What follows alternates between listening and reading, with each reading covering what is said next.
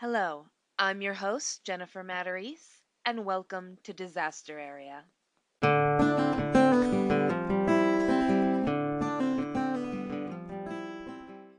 Episode 2 The Hillsborough Disaster. April 15th, 1989. 96 deceased, 150 to 200 injured. You'll be telling us he was a virgin next. A South Yorkshire officer to the mother of a Hillsborough victim when she told him her son didn't smoke or drink, as shared by her son-in-law Leo Fallon in ESPN 30 for 30, Hillsborough.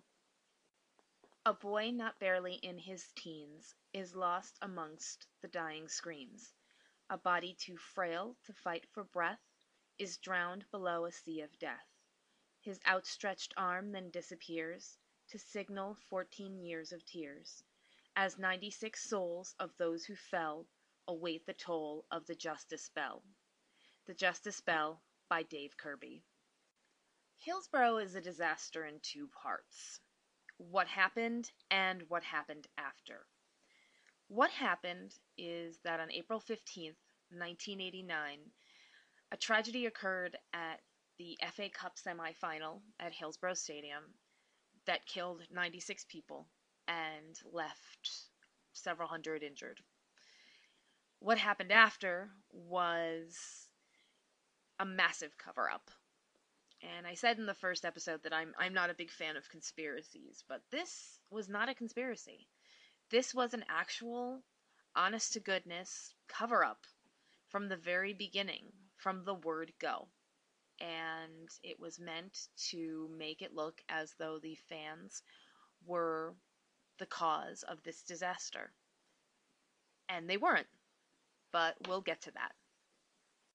Now, Hillsborough Stadium was the home of Sheffield Wednesday Football Club.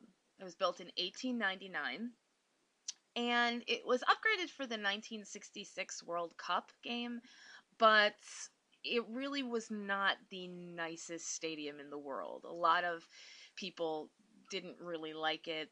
There was actually a quote from one of the fans who would actually end up being a victim at Hillsborough. He basically responded to finding out that the game would be at the stadium by saying, "Oh no, not that stadium." It had been there the year before, and the fans didn't like it, basically. It had a 54,000 person capacity, so it was very large. But like I said, it was built in 1899, so housing sort of built up around it rather than it being built in a place central to transportation. As somebody who used to live in Washington, D.C., I tend to think of the Washington National Stadium, which is right next to a metro station. It's not something that you need to walk blocks and blocks to get there. But when it comes to Hillsborough, police would need to escort fans from, say, the train station or other places to get them safely to the stadium without, any sort of trouble or encounters with fans of the other team or whatever.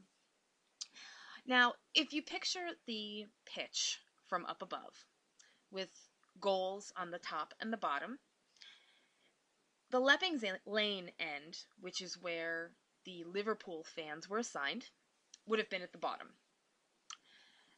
It was a bottleneck entrance from the street.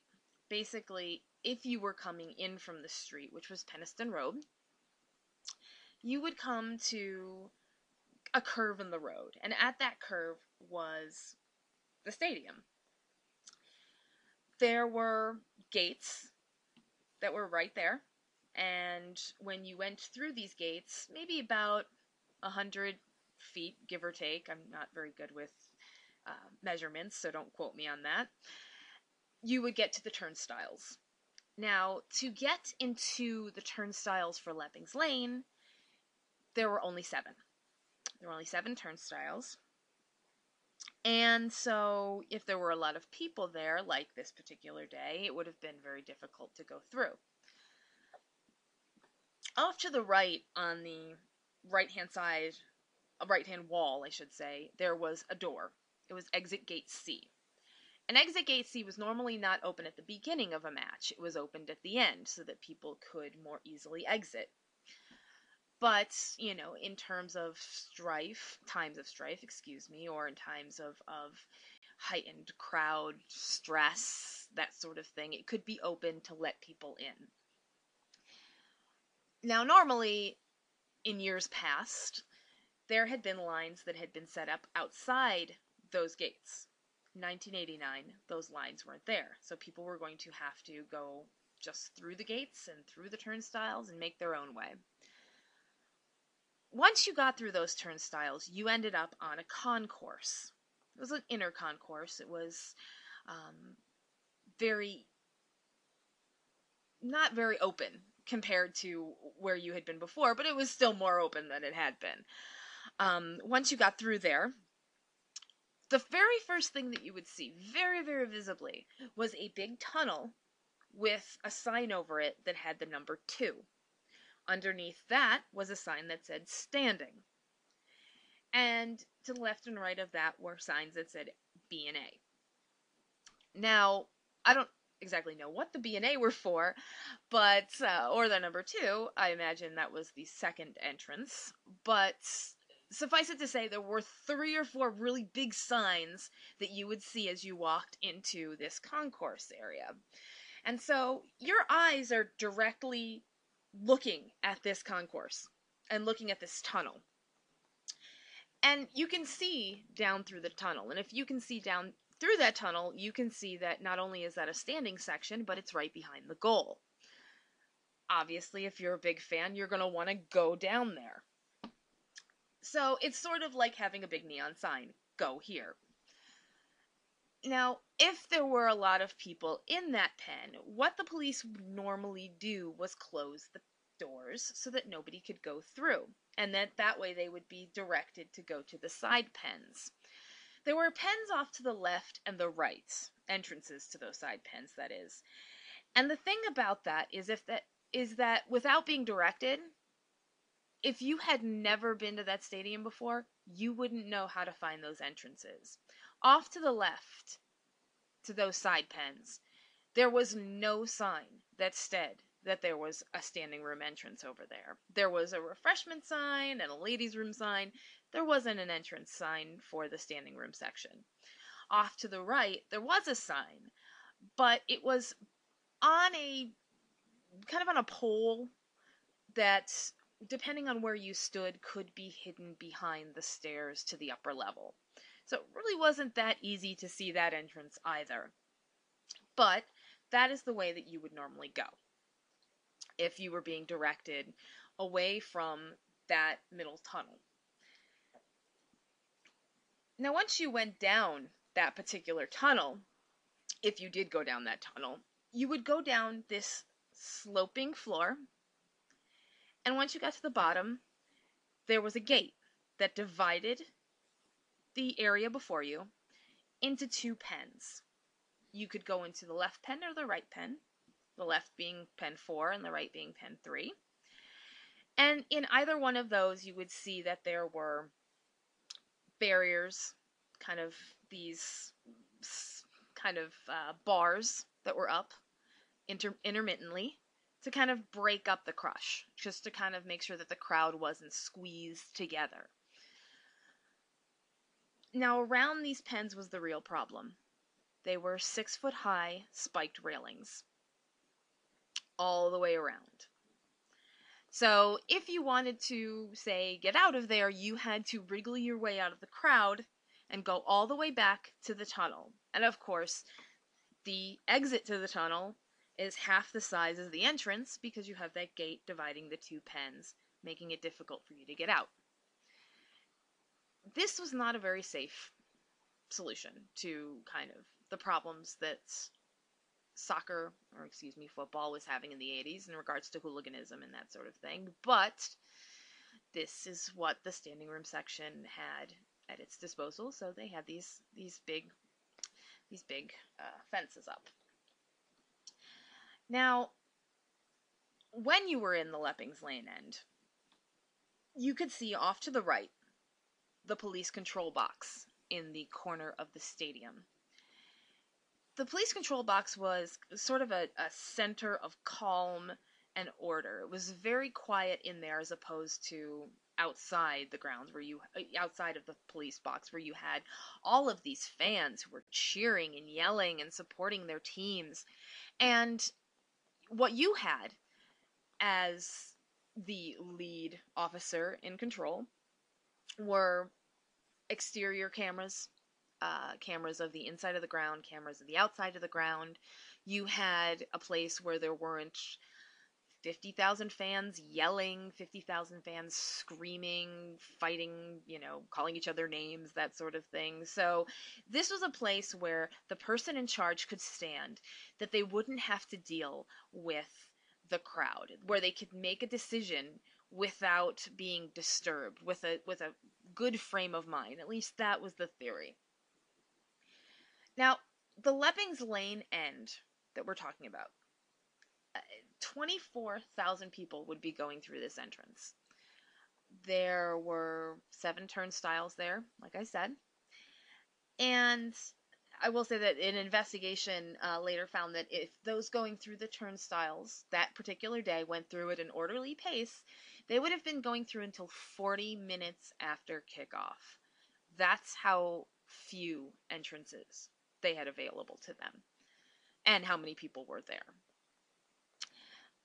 Now, the pens behind these goals,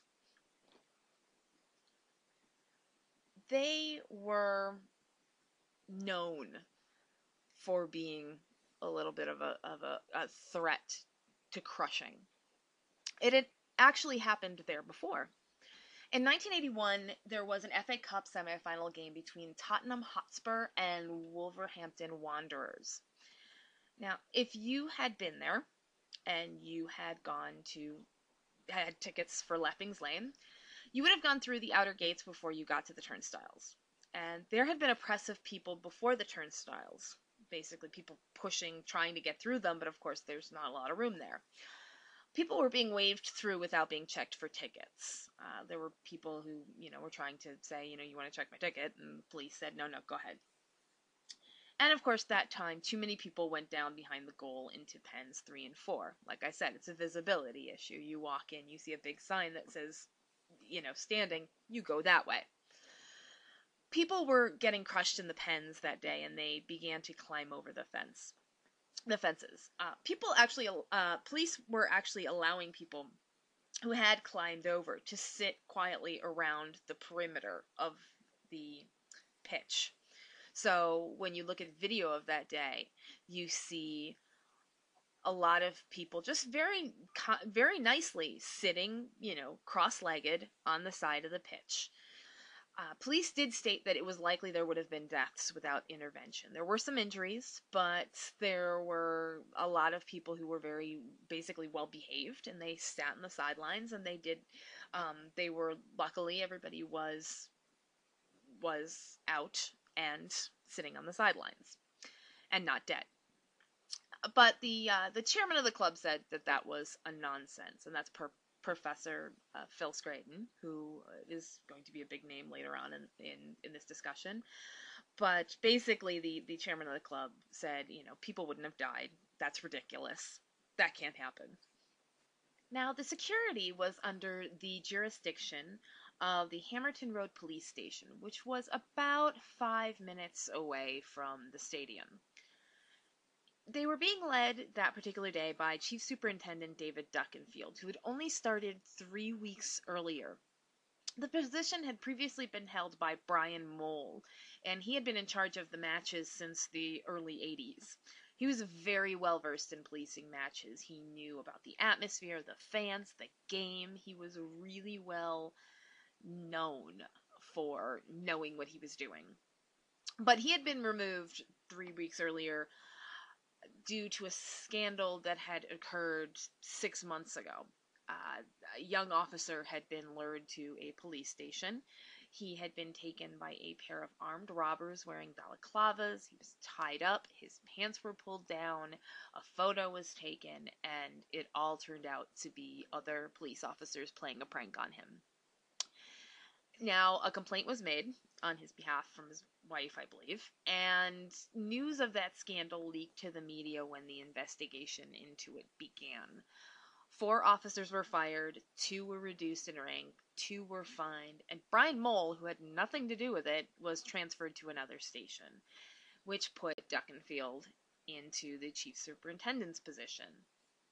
Now, he almost immediately gave an impression he had little to no football experience or knowledge. There was a pre-game briefing 2 days before the game, and he said that the game was between Liverpool and Nottinghamshire, not Nottingham Forest. That may have been a slip of the tongue, but if he knew a little bit more about football, maybe he wouldn't have had that slip of the tongue. So, given events which were about to occur, it was probably more likely he didn't know much about football. Now, the day of the game at 10 a.m., the police had a briefing at the North Stand.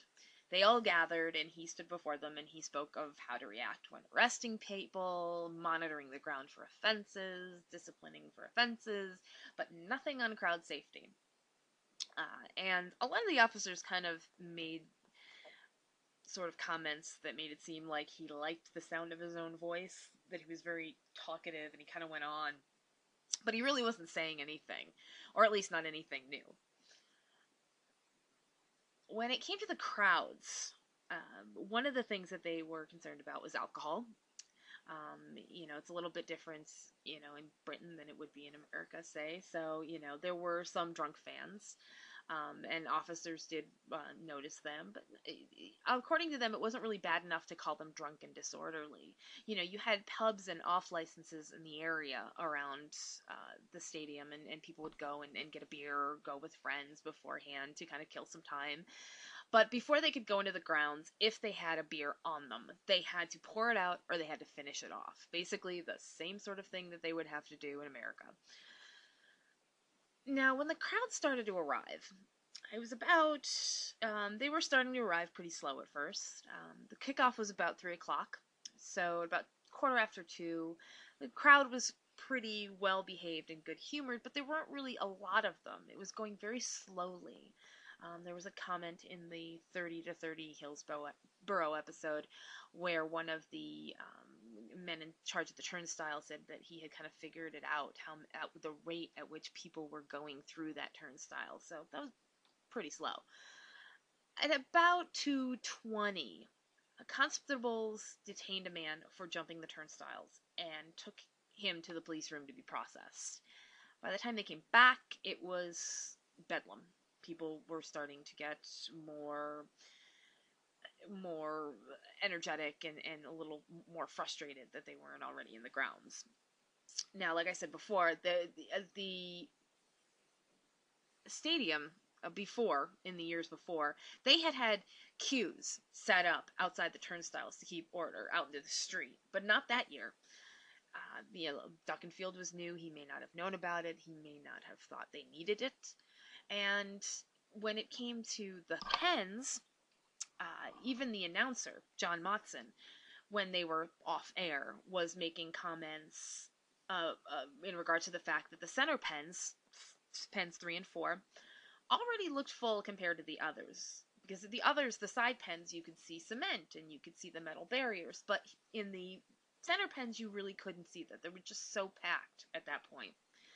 At 2:30, the crowd is packed so tightly in those pens that getting down to the front just isn't feasible anymore. It's not going to happen. Many policemen at that particular point in time were sitting in the gymnasium drinking coffee and just kind of waiting for the game to start. And that's when the atmosphere began to change and they were deployed to Leppings Lane. About 2:35, people are being pulled through the turnstiles by the police to relieve the crush outside. Basically, people are pushing forward, and the people who are getting crushed are the people closest to the turnstiles. It's basically a matter of getting them out of the way. There was one fan, Stephanie Jones. She was 18 years old at the time, and she was there with her brother and his girlfriend. And she said you couldn't see the turnstiles. That's how thick the crowd was. Now, at times like this, when the crowd is crunched together like that, or when you're having some sort of crowd troubles, the kickoff can be delayed. But they didn't really see about stopping the kickoff or delaying the kickoff at that point. On the radio, officers outside were starting to become a little frantic, and, fair warning, this is, not safe for work language, but one of the officers went on the radio and was saying, for fuck's sake, open these gates. If you don't open these gates, people will die. For fuck's sake, please open these gates. And that sort of got everybody's attention, but because, of course, this is a work phone, you don't curse on work phones, and you don't curse on police phones. So that was sort of kind of giving the impression that things were getting very bad outside. As of 2:40, officers described that there was a big nothingness coming from the police control box. Nobody was really saying anything or ordering them to do anything in regards to this crowd. Superintendent Marshall, who was in charge outside the ground, radioed into Chief Superintendent Duckenfield to request authorization to open exit gate C, let a few people in, take some of that pressure off of those turnstiles. And they would be allowed in from the back of the crowd to relieve pressure from those in the front of the crowd. At this point, when you look at the security camera footage, which I have, it looks as though the crowd has a current, that people are moving and kind of being pushed into different directions. It kind of moves like a mass rather than individuals, and it's very frightening to see because you get the impression that people are not moving of their own accord. They really have no way of moving of their own accord.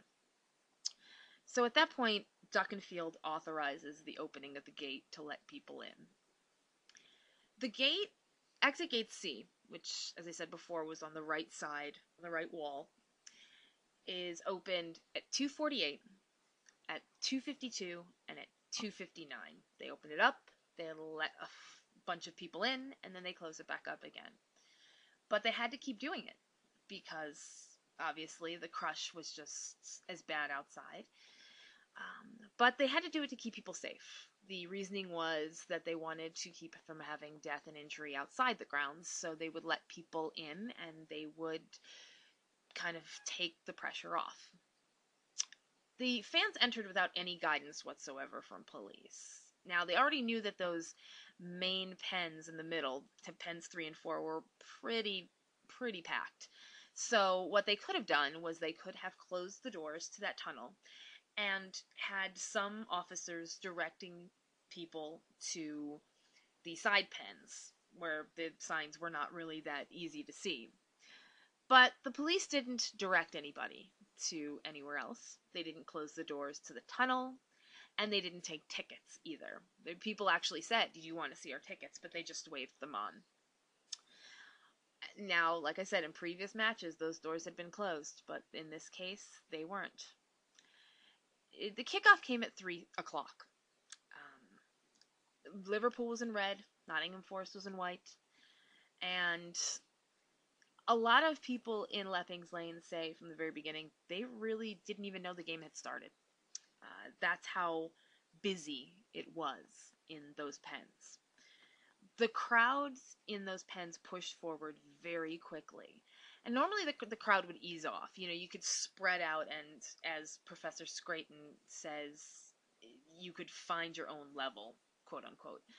But with these 6-foot-high spiked railings that were around these pens, you really couldn't move anywhere. You were stuck where you were. And so people were really, really starting to lose consciousness. They were starting to be completely unable to move. There were people who said that they were turned around at some point and they weren't even facing the field. They weren't even facing the pitch. They couldn't see the game at all.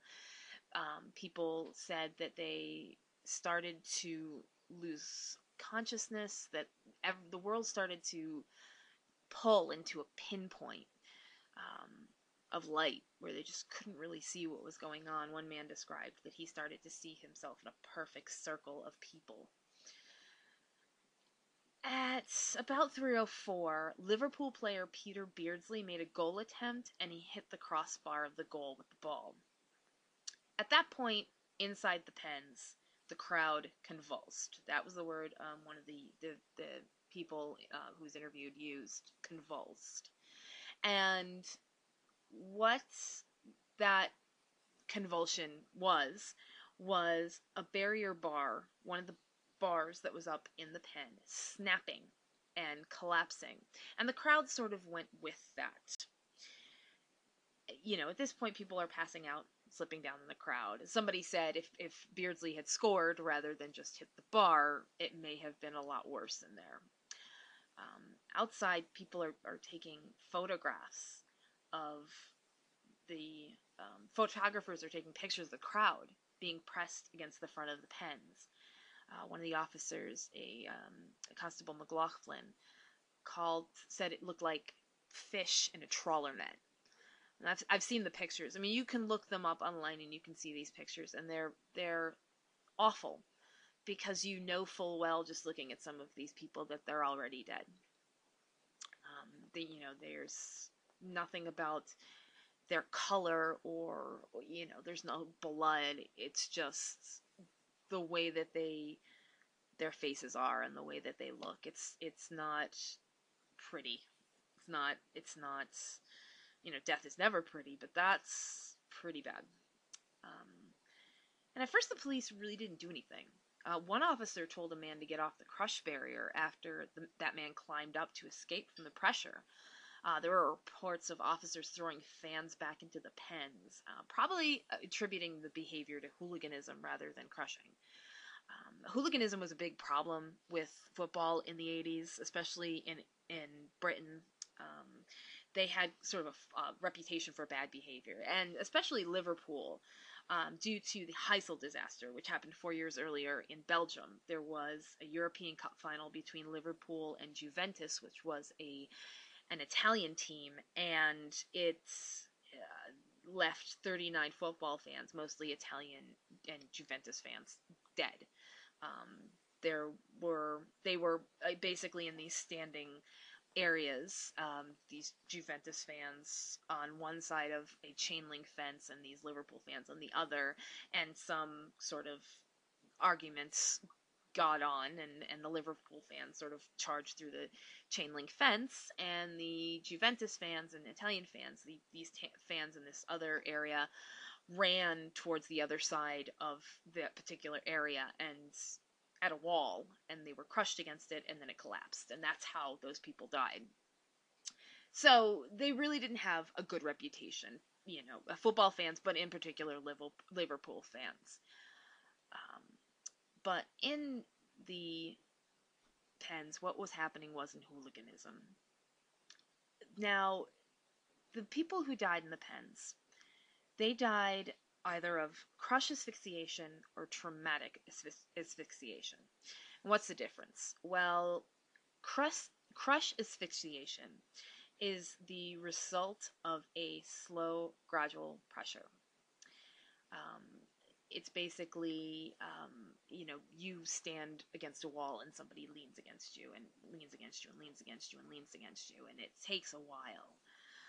Traumatic asphyxiation, and that was what most of the deaths were, 68 of the deaths, is the result of a sudden impact. Now, at Hillsborough, most likely that was caused by the collapse of the barrier and the resulting surge forward. Normally that's from, say you were in your garage working on a car and the jack falls and it falls on you and you suffocate. That's usually what that's from. But in this case, it was the surge of this crowd forward, traumatically asphyxiating 68 people. The game was stopped at 3:06 p.m. It was very hard not to stop it. People were spilling out onto the pitch.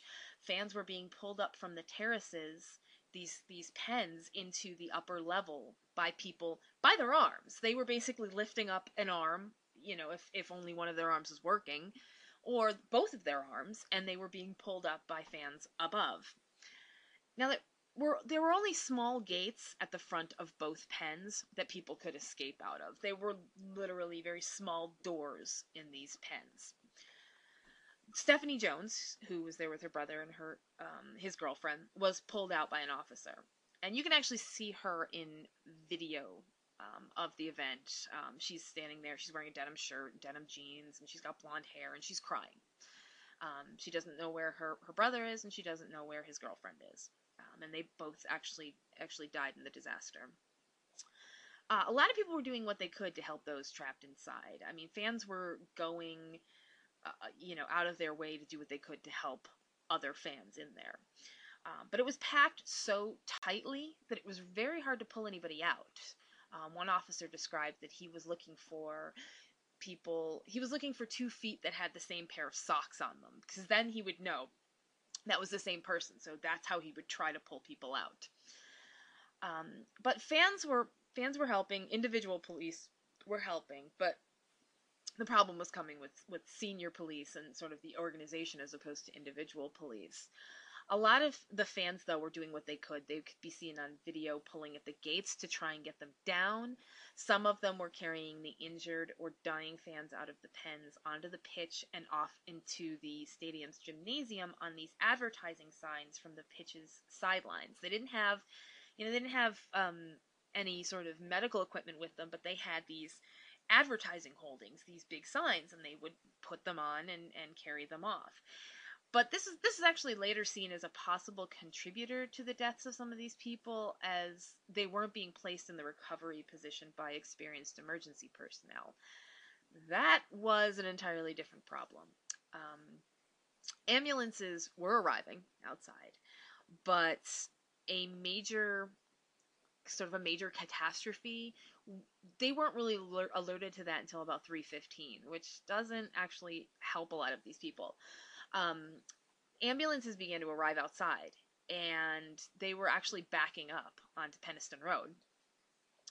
Ambulance drivers were actually, some of them were leaving their vehicles to try to get victims, but they weren't leaving their keys, so they were boxing in these other ambulances. Now, only 3 ambulances actually went onto the pitch to go get people who had, people who were injured or victims. The first arrived at 3:15. The second at 3:20, and the last at 3:30, and those times would actually become important later on. Now, there were people, for example, who had to make some tough choices in regards to these ambulances. Trevor Hicks was there with his 2 daughters, Vicky, who was 15, and Sarah, who was 19, and his wife, Jenny. Now, Jenny was in the north stand, but the 2 girls were in one of the pens, pen 3, I believe. And Trevor was actually in one of the side pens. Now, when all of this started to happen, he went out onto the pitch, and he found his 2 daughters almost side by side on the pitch. And he actually had a choice. The first ambulance to arrive, they were able to put Vicky into it. And Sarah was still on the pitch. So, as he said, it's sort of the low point in your life. You have to decide which child you go with. And he ended up getting in the ambulance and going with Vicky, while Sarah stayed on the pitch. And in the end, both girls actually did end up dying. The police response was heavily criticized almost immediately. You could see fans in news reports, people who are coming up to reporters and people with cameras and saying, you are the eyes of the world. You have to tell people, they just let us in. They didn't even take our tickets, and look what happened.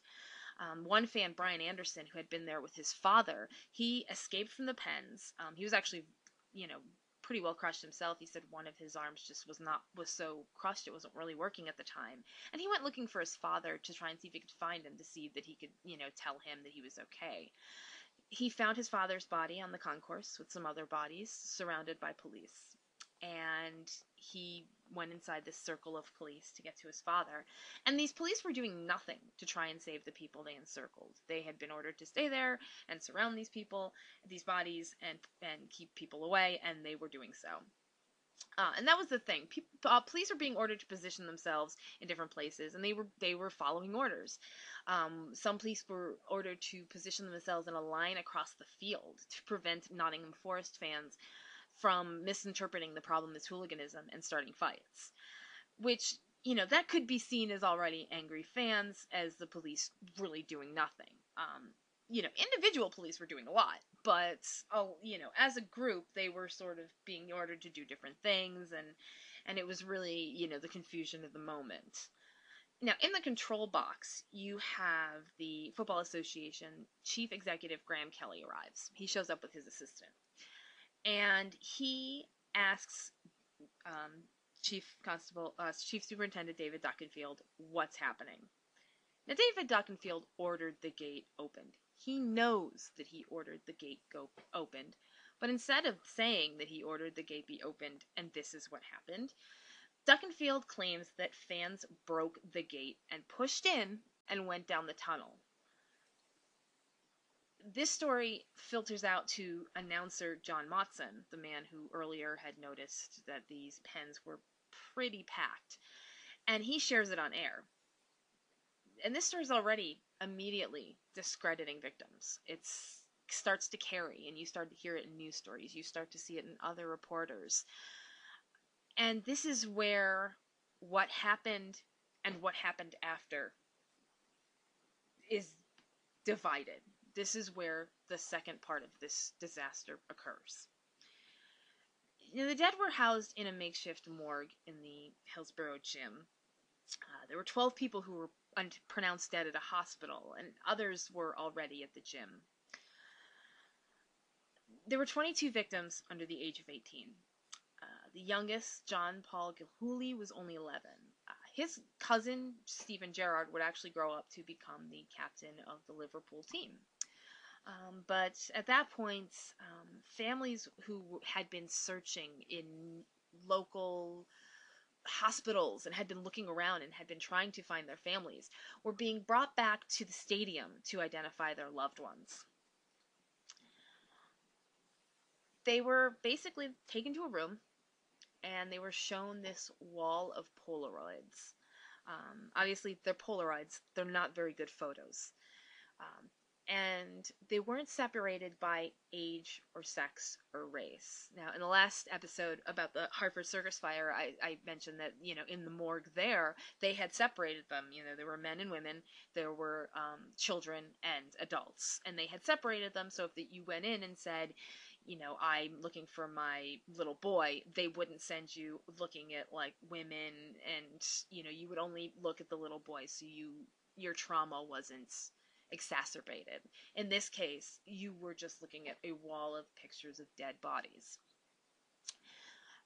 Trevor and Jenny Hicks came back to the field, back to the stadium to look for Sarah, because they already knew that Vicky had passed away in the hospital. And Jenny had to look through all these pictures, and she couldn't find Sarah. And she tells how she looked through all these pictures and said she couldn't find Sarah, and the officer just said, "Look again, love." And that was when she actually found Sarah in those pictures. When you found your child or your husband or your father or whoever it was that you were looking for, they were brought out on gurneys in body bags to be viewed. So they would bring out whoever it was you were looking for, and you would identify them face to face. People like mothers like Margaret Aspinall and Doreen Jones, whose sons had gone to this game. They wanted to cuddle their sons. They wanted to give them hugs and kisses and say goodbye to them, but they were not allowed to touch the bodies, and they were told that these bodies are now the property of the coroner, which it seems pretty cold to say that to somebody who has just lost their child. At this point, officers would take statements from the families and friends afterward, and they were deliberately asking about alcohol use from the beginning. That was the sort of thing they were asking. Were you having, did you go to the pub? Did you have a beer on the way here? Did your parents have a beer on the way here? They were even asking that about family members who weren't even at the game. As I quoted at the beginning of this podcast, the one family, they asked, well, does your son smoke? No. Does your son drink? No. And the officer said, he'll be telling us he's a virgin next. And you can't imagine, I can't even imagine what it would be like to have somebody say that to your face right after your son had died in such a tragic event. One of the fans, Brian Anderson, the one who found his father outside in the concourse, deceased, when he was asked about alcohol, he basically told them, you opened the gates. Drunk fans didn't tear down the gate. You opened it up and let us in, and this is what's the result. But, as he said, they didn't want to hear that. At this point, there's the coroner, Stephen Popper. Coroner Stephen Popper decides that he's going to attend these bodies, this morgue at the Hillsborough Stadium. But what he decides from the very start, based on what he's being told by officers, is that he's going to take blood alcohol levels of every victim. Every single one, even the children. Now, this doesn't really happen in accidents. People don't take blood alcohol content on victims. Maybe if, as Professor Scraton points out, if you're the driver maybe, or if you're the, if you are somebody who was flying a plane, they may take your blood alcohol content, but not the victims. And later on, evidence would be found that not only were these blood alcohol contents being taken, but everyone who had a blood alcohol content that wasn't zero also had a criminal records check done on them as well, which seems a bit excessive, for victims of a disaster. Coroner Popper took a cutoff time of 3:15 for the inquests, because that was when the first ambulance arrived on the pitch. There's really no basis for it. It's said in a couple of the documentaries that I watched and a few things that I read. There's really no basis for them to say as much. To choose that time, and say, well, that's it. But he did, and it came back later on as something that's information that was really negative towards the victims and the families. When it came to the police speaking to the media about what went on, it becomes very clear, in hindsight, that they were already trying to kind of cover up for the police, trying to divert attention from what may have gone on in regards to the police screwing up. You had two of the biggest, most prominent faces in regards to this. They show up in a lot of the news stories, in news interviews in regards to the Hillsborough disaster, are Chief Constable Peter Wright and Police Federation spokesman Paul Middup. Both of them are very vocal about the things which supposedly went on in regards to drunk fans. Paul Middup is actually in a lot of them, and he's very I don't want to. When I say he's not very attractive to watch, I don't mean physically. I mean just in terms of knowing what happened, knowing what actually happened, and hearing him say things like, that people without tickets were diving under police horses, and when you see that, they're either mental or they're drunk. And he was saying things that were very sort of negative to the fans, but nothing really questioning, saying, well, we'll find out if the police did anything wrong later on. He really never implies that the police ever did anything wrong. It's all these crazy fans. And he and an MP named Irving Patnick said a lot of the same things which would show up later in The Sun. Now, this is one of the most notorious parts of what happened after, and what happened is that the Sun newspaper had a story published on April 19th, 1989. When you went to go and get this newspaper, what you would see is a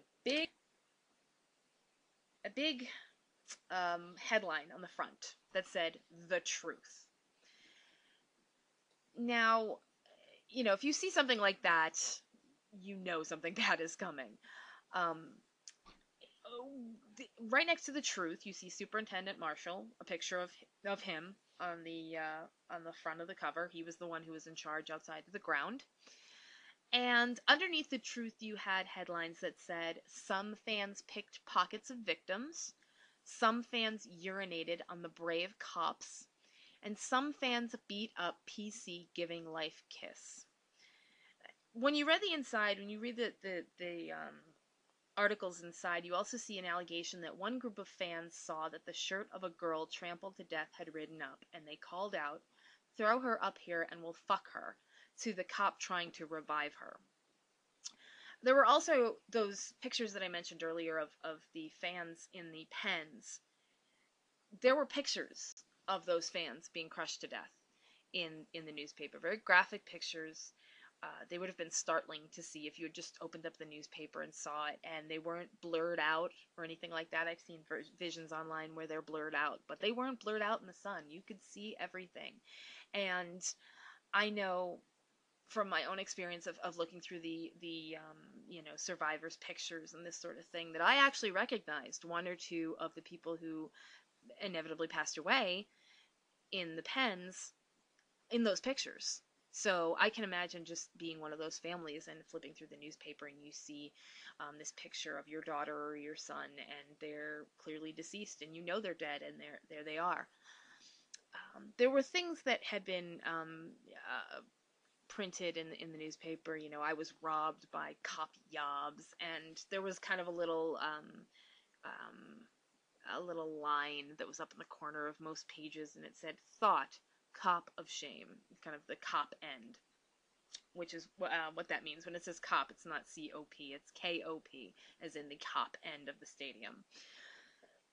Now, PC Paul Middup, the one that I mentioned earlier, he stated that people behaved badly, but he claimed it was only a small minority. And you kind of get the impression from the article that it's kind of like an afterthought, that he adds that. He's telling these stories about, well, these hooligans are doing this and these fans are doing that, but, it was only a small minority. It was only some of these people, but, the ones who did, let's talk about them. I apologize if I'm making this a little more subjective than I might have in previous episodes, but it really is kind of frustrating to read this article. There's a reason that this particular issue kind of ruined the Sun, the sales of the Sun in Merseyside, which was the county that Liverpool is in. It really, you cannot get it there basically anymore. Not a lot of people buy it. There were claims in this article that one ambulance worker was injured so badly he needed treatment at a hospital. And, the first 4 pages and the last 3 pages of the issue were Hillsborough stories. A lot of, tragic stuff. And, I mean, most of the stories are basically, stories of the people who were lost and players expressing their grief. But the truth is what you see on the front page, the big headline. And like I said, it's no wonder that Liverpool fans and people in Liverpool will not buy the Sun anymore. It does not sell there. Kelvin Mackenzie, who was the Sun's editor at the time, was the one who came up with that headline. The writer of the article himself said that he did not put that on there. And the reason being, of course, that he wasn't writing about these allegations as if they were true. He was writing about them as if they were allegations, which, cops were being quoted as sharing these stories, but they weren't analyzing whether or not they were true. They were just sharing them. And so it wasn't the truth. So, he really didn't apologize for it for a very long time. He made excuses, and he's, to this day, he just does not get a lot of positive response out of the families, out of the Hillsborough families in regards to this. Now, within 48 hours after the disaster, Lord Justice Taylor was appointed by the government to put out a report on the causes behind the disaster. And he made a point of, he was very into going and looking at all the information, and he really did what he had to do to research this. But at the same time, the statements for the police, for the South Berkshire Police, which we'll get to, were something that were kind of questionable. We'll get to that though. But one of the important things is Graham Games. Graham Games was a health and safety executive. And basically what Graham Games was there to do was to look at things from a kind of a mathematical point of view.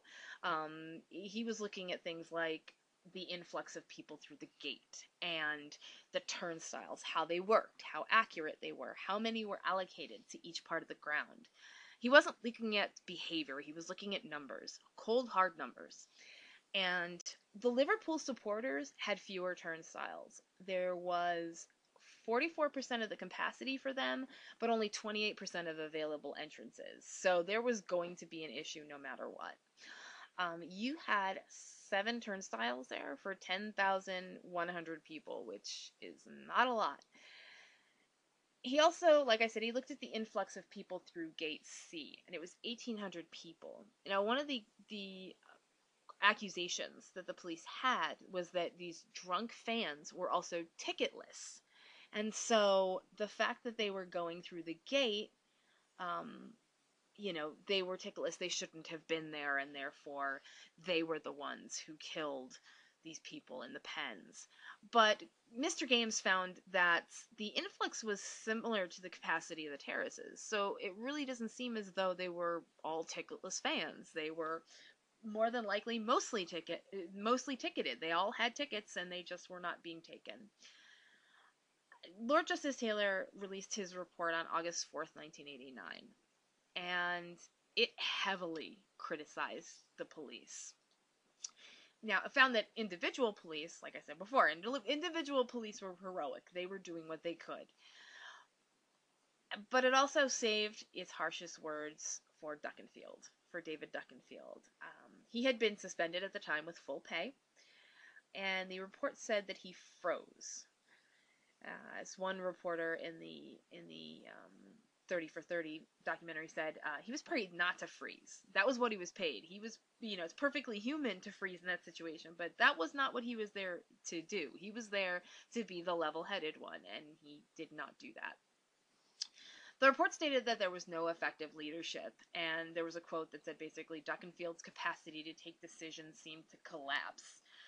There were different sections of the report entitled Lack of Effective Monitoring, Blunder on Opening the Gates, and The Crush Not Recognized. So basically, the Lord Justice Taylor report tore the cops a new one. It really didn't soften the blow at all.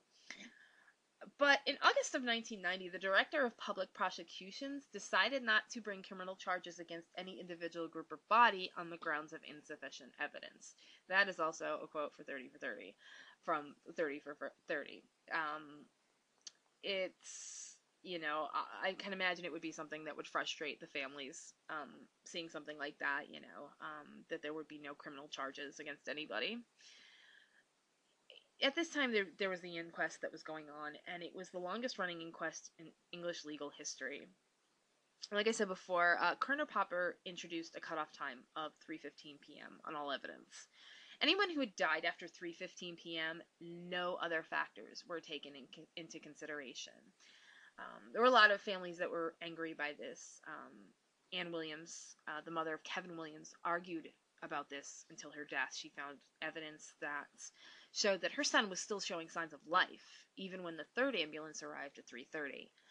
There was some confusion in regards to the man who was giving him CPR and breathing for him at the time had still found a pulse on him when the ambulance arrived, but there was confusion about the third ambulance even being there, I guess, and so it was basically a lot of confusion about ambulances and when they arrived. But the what it boils down to basically is that the 3:15 cutoff was heavily disputed and questioned.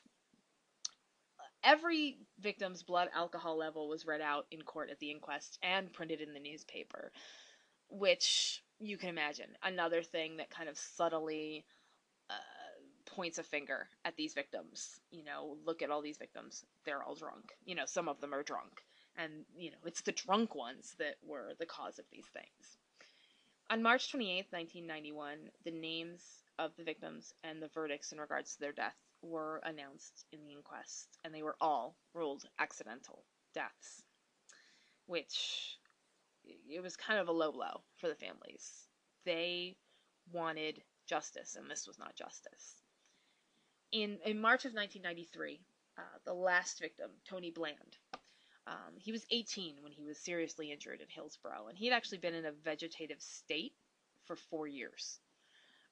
There was a court case, and he was finally allowed to have his life support removed, and he passed away, and he was number 96 of the victims. Now, in 1996, Professor Philip Scraton, who's the author of the Truth, a book about the Hillsborough disaster, one of probably the book on the Hillsborough disaster, he finds out about an interview with an officer who had been at Hillsborough, who had been put under pressure to kind of clean up his account, to sanitize his account of what happened there. His word, sanitize. He met with the officer. He got in touch with him, and he met with him. And the officer said, basically, the fans weren't angels. They're not perfect. But the police produced a story. They decided what the story was going to be, and then they made it happen. The officer met with Professor Scraton 2 more times after that, and on the third occasion, the officer excused himself. He went out to his car, and he came back with a box file with his statement in it from the Hillsborough disaster. His statement had something like 50 lines taken out of it, just crossed right out, and phrases added to it. And there was a cover letter on there that used the phrase review and alteration. And that was a phrase that Professor Scraton latched onto, this review and alteration of statements. Now, the next step in in what happened after was Lord Justice Stuart Smith. Lord Justice Stuart Smith was a senior appeal court judge, and he was appointed to undertake a scrutiny of the evidence, to look at new evidence and at evidence already known. Professor Scraton had this proof of these review and alteration of statements, and he was going to show Lord Justice Stuart Smith with the intention that, they would have this new evidence and they could get a new inquest, a new trial, whatever. But Lord Justice Stuart Smith kind of made it abundantly clear that he was not going to be much of an ally, if you even want to call it that. He was arriving to meet with these families, and he was speaking outside in front of the press. And he was asking where the Hillsborough families were. And somebody, kind of responded to him, and he responded back, "It's not like Liverpool fans to turn up at the last minute." And that, like it was a joke. And the families were very offended by that. Margaret Aspinall, whose son James died there at Hillsborough, is in the 3430 documentary, which I'm sorry I keep references, but I really liked it. She basically was very angry and said, her and her husband had been waiting up there an hour. He's down there making light of this very serious disaster, which is just appalling. But once he got upstairs and he was talking to these families, all of them said that he was very condescending to them. He told them that they would need new evidence, and Professor Scraton was kind of standing there, saying, "Yes, we have these statements," and he kind of dismissed it and said, "Oh, well, that's not really new, is it?" Or kind of that sort of attitude. And he was very Professor Scraton had brought the officer with him that he had gotten this statement from, and he was very hostile to the officer. Scraton called him on it too and told him that he was being very rude, which Stuart Smith was not a very big fan of. He did not appreciate being called on that. In February of 1998, Home Secretary Jack Straw read out Stuart Smith's decision in Parliament, which was basically that there was no new evidence and therefore no reason to proceed. But that wasn't going to stop Professor Phil Scraton. He went to the House of Lords reading room to go through filed documents regarding the disaster, hoping that he could find more of these statements.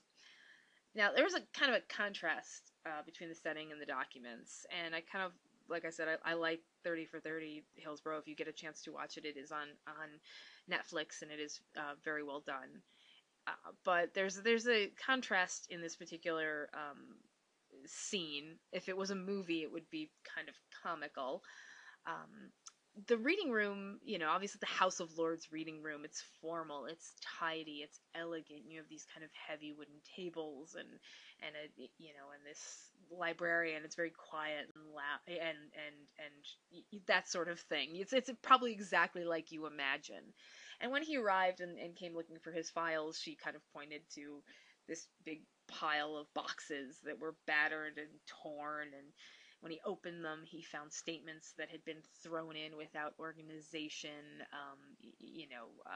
statements that were not stapled together, and pages were missing, and that sort of thing. So it really was not the most organized set of documents, but he went through all of the boxes. Professor Scraton went through and he organized them according to each individual and the different versions of each statement, and he found three versions for each one. He found the handwritten version, which was the very first version. These officers who were there at Hillsborough that day would sit down and handwrite their statement. And then there was a typed version with edited alterations. And basically what that was somebody had typed up these handwritten versions and then gone through and edited them. And then the third one was a final statement, which was signed off by the officers. So that was with the edited alterations taken out, phrases added in, whatever that was. And then the officer who had written the original statement would sign off on it. The review and alteration process was, like I said, the officers would handwrite their accounts. An editorial group of 6 South Yorkshire officers went through the statements and took out criticisms of the police. Basically, that was what they did. Any part where they said, well, I really think that somebody should have been in the lead, or I think somebody should have said, I don't think we should have opened the gate, anything like that was removed, was crossed out and taken out. And these finished and edited statements were signed by the officers and then handed off to the East Midland investigators. Scraton was understandably appalled, and he wrote that up, and he added that information and that chapter to his book, The Truth, which was being released at the time. At that point in time, the families arranged for a private prosecution of David Duckenfield and his assistant Bernard Murray. It was really the only way I think, at that point, where they were really going to get anything in terms of a prosecution. So there were 2 charges of manslaughter and 1 of neglecting to ensure the safety of people attending the game. In the end, Murray was acquitted and Duckenfield had a hung jury. And it was a blow. It was really a blow for these families. They weren't really getting justice. The people were criticizing these families for continuing on with this and not getting over what had happened. And so it was basically like another kick to the teeth for them. Now, 2 days before the 20th anniversary of Hillsborough, Liverpool won its first Premier League title since 1990 against Manchester City. At that game, 96 seats were left open for those who died at Hillsborough. And since the disaster, there have been no Liverpool games on April 15th. On the 20th anniversary of Hillsborough, April 15th, 2009, 30,000 people attended a memorial event at Anfield, which was the home of the Liverpool team. The defining moment of the event came when the Secretary of State for Culture, Media, and Sport, Andy Burnham, who was a local boy, and he went up to speak. And he was kind of giving the Prime Minister and I, we feel your pain, and that sort of a speech. And in the middle of the speech, where all of these people were being very quiet up until that point, someone shouted justice. And at that point, more people joined in and started chanting justice for the 96. And in the video of this, Burnham is very clearly moved by this. He clearly understands, these people want justice. These people want something to happen for these 96 people who shouldn't have died. And after that, he went back to London and he pushed for a new investigation into Hillsborough. At that point, the Hillsborough Independent Panel formed. It was established in January 2010 to oversee release of documents related to the disaster. Now, it was chaired by the Bishop of Liverpool, so, somebody trustworthy, at least in the public eye, who really didn't have a connection to police or anything like that, or, was somebody who I imagine the media kind of looked at and said, okay, here's somebody who is looking for the truth. Professor Scraton was the lead author of the report, and he was a member of the 9-person panel. If anybody knew all of that documentation and how to research, it was definitely him. Um, the panel was meant to look over the evidence and put out a report on what they found out. And Scraton says at one point in the beginning of their investigation, the phrase was used by someone, "The panel in its work will not find a smoking gun." On September 12th, 2012, they released a report finding that a lack of police control was the cause of the disaster, not Liverpool fans. The Hillsborough Independent Panel has a website, and they released 355,000 pages of documents online, and it's growing all the time. There are, I think, 450,000 at this point. I know there's a lot that is on that website, and if you really want to look for things regarding the Hillsborough disaster, that is a really good place to start. You could be there a while though, but there is a lot of documentation. There's the whole report, which is very detailed. It basically calls out every single thing that happened and noted that Liverpool fans didn't have anything to do with it. The victims were killed by basically gross negligence and ineptitude, human error, just a snowballing effect of mistake after mistake on the terms of on the part of the police. They also had medical evidence that showed that over 40 of the people could have been saved with immediate intervention. But as Margaret Aspinall pointed out, 40 people could have been saved, but all 96 people should have been saved. This shouldn't have happened in the first place. On December of 2012, the original inquest verdict of accidental was thrown out by the High Court. And in March 31st of 2014, a new coroner's inquest began, and that's actually still ongoing. You can actually go onto that website, the Hillsborough Independent Panel website, and go through all the documentation in regards to the inquest. Like I said, there's a lot of documentation on there, and it's constantly updating. There's a lot of stuff to go through, a lot of interviews, a lot of details, and any possible thing that you could want to know about the Hillsborough disaster is up there. Now, since 1994, standing room only areas have been banned in the English Premier League, and 2016 is going to be the final year that Anfield will hold a Hillsborough memorial service.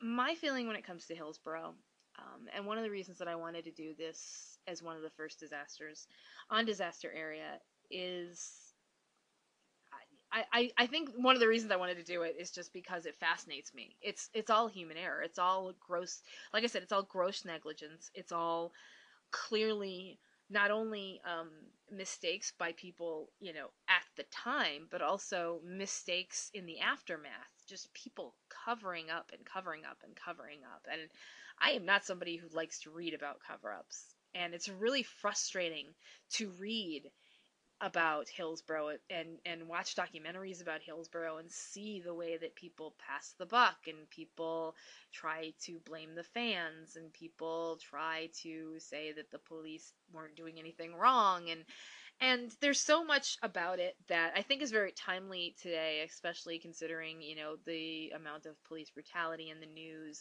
and the way that making a murder has gone on social media has kind of gone around. People are talking about police and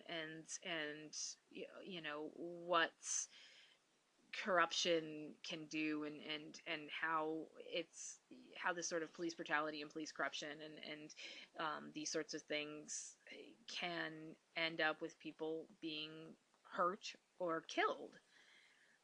And that's something that's really interests me about Hillsborough. This is a case where these people should have gotten justice 25 years ago, and they didn't, and they're still fighting. And I find that admirable, seriously admirable, for them to keep going and keep going and to keep going to try and get justice for their family members and the people who they lost and they didn't have to lose.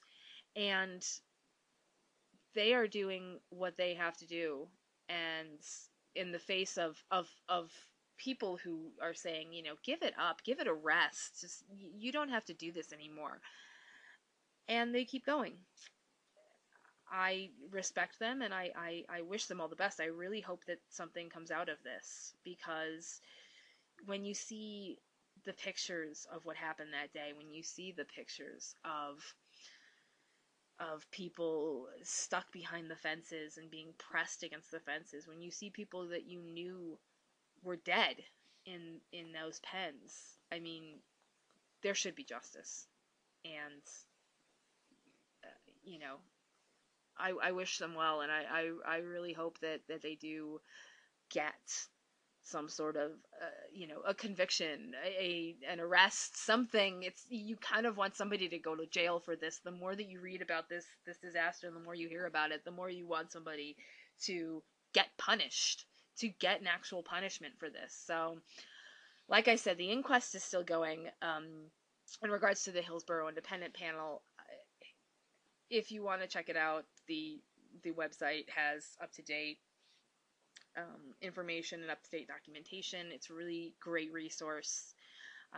Also, like I said, the 3430 documentary about Hillsborough is on Netflix, and it's probably the best 30 for 30 episode of all of them.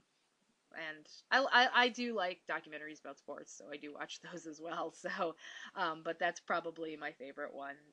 Not even just because it's about disaster, but because it's very well made. And it's a really interesting disaster, because it's a disaster that, it's not a natural disaster. It's not, it's something that is completely human, and I think that's what makes it terrifying and upsetting, and I hope that there's a happy ending, or, well, maybe not a happy ending, at least a positive one somewhere along the line. Until next time, stay safe.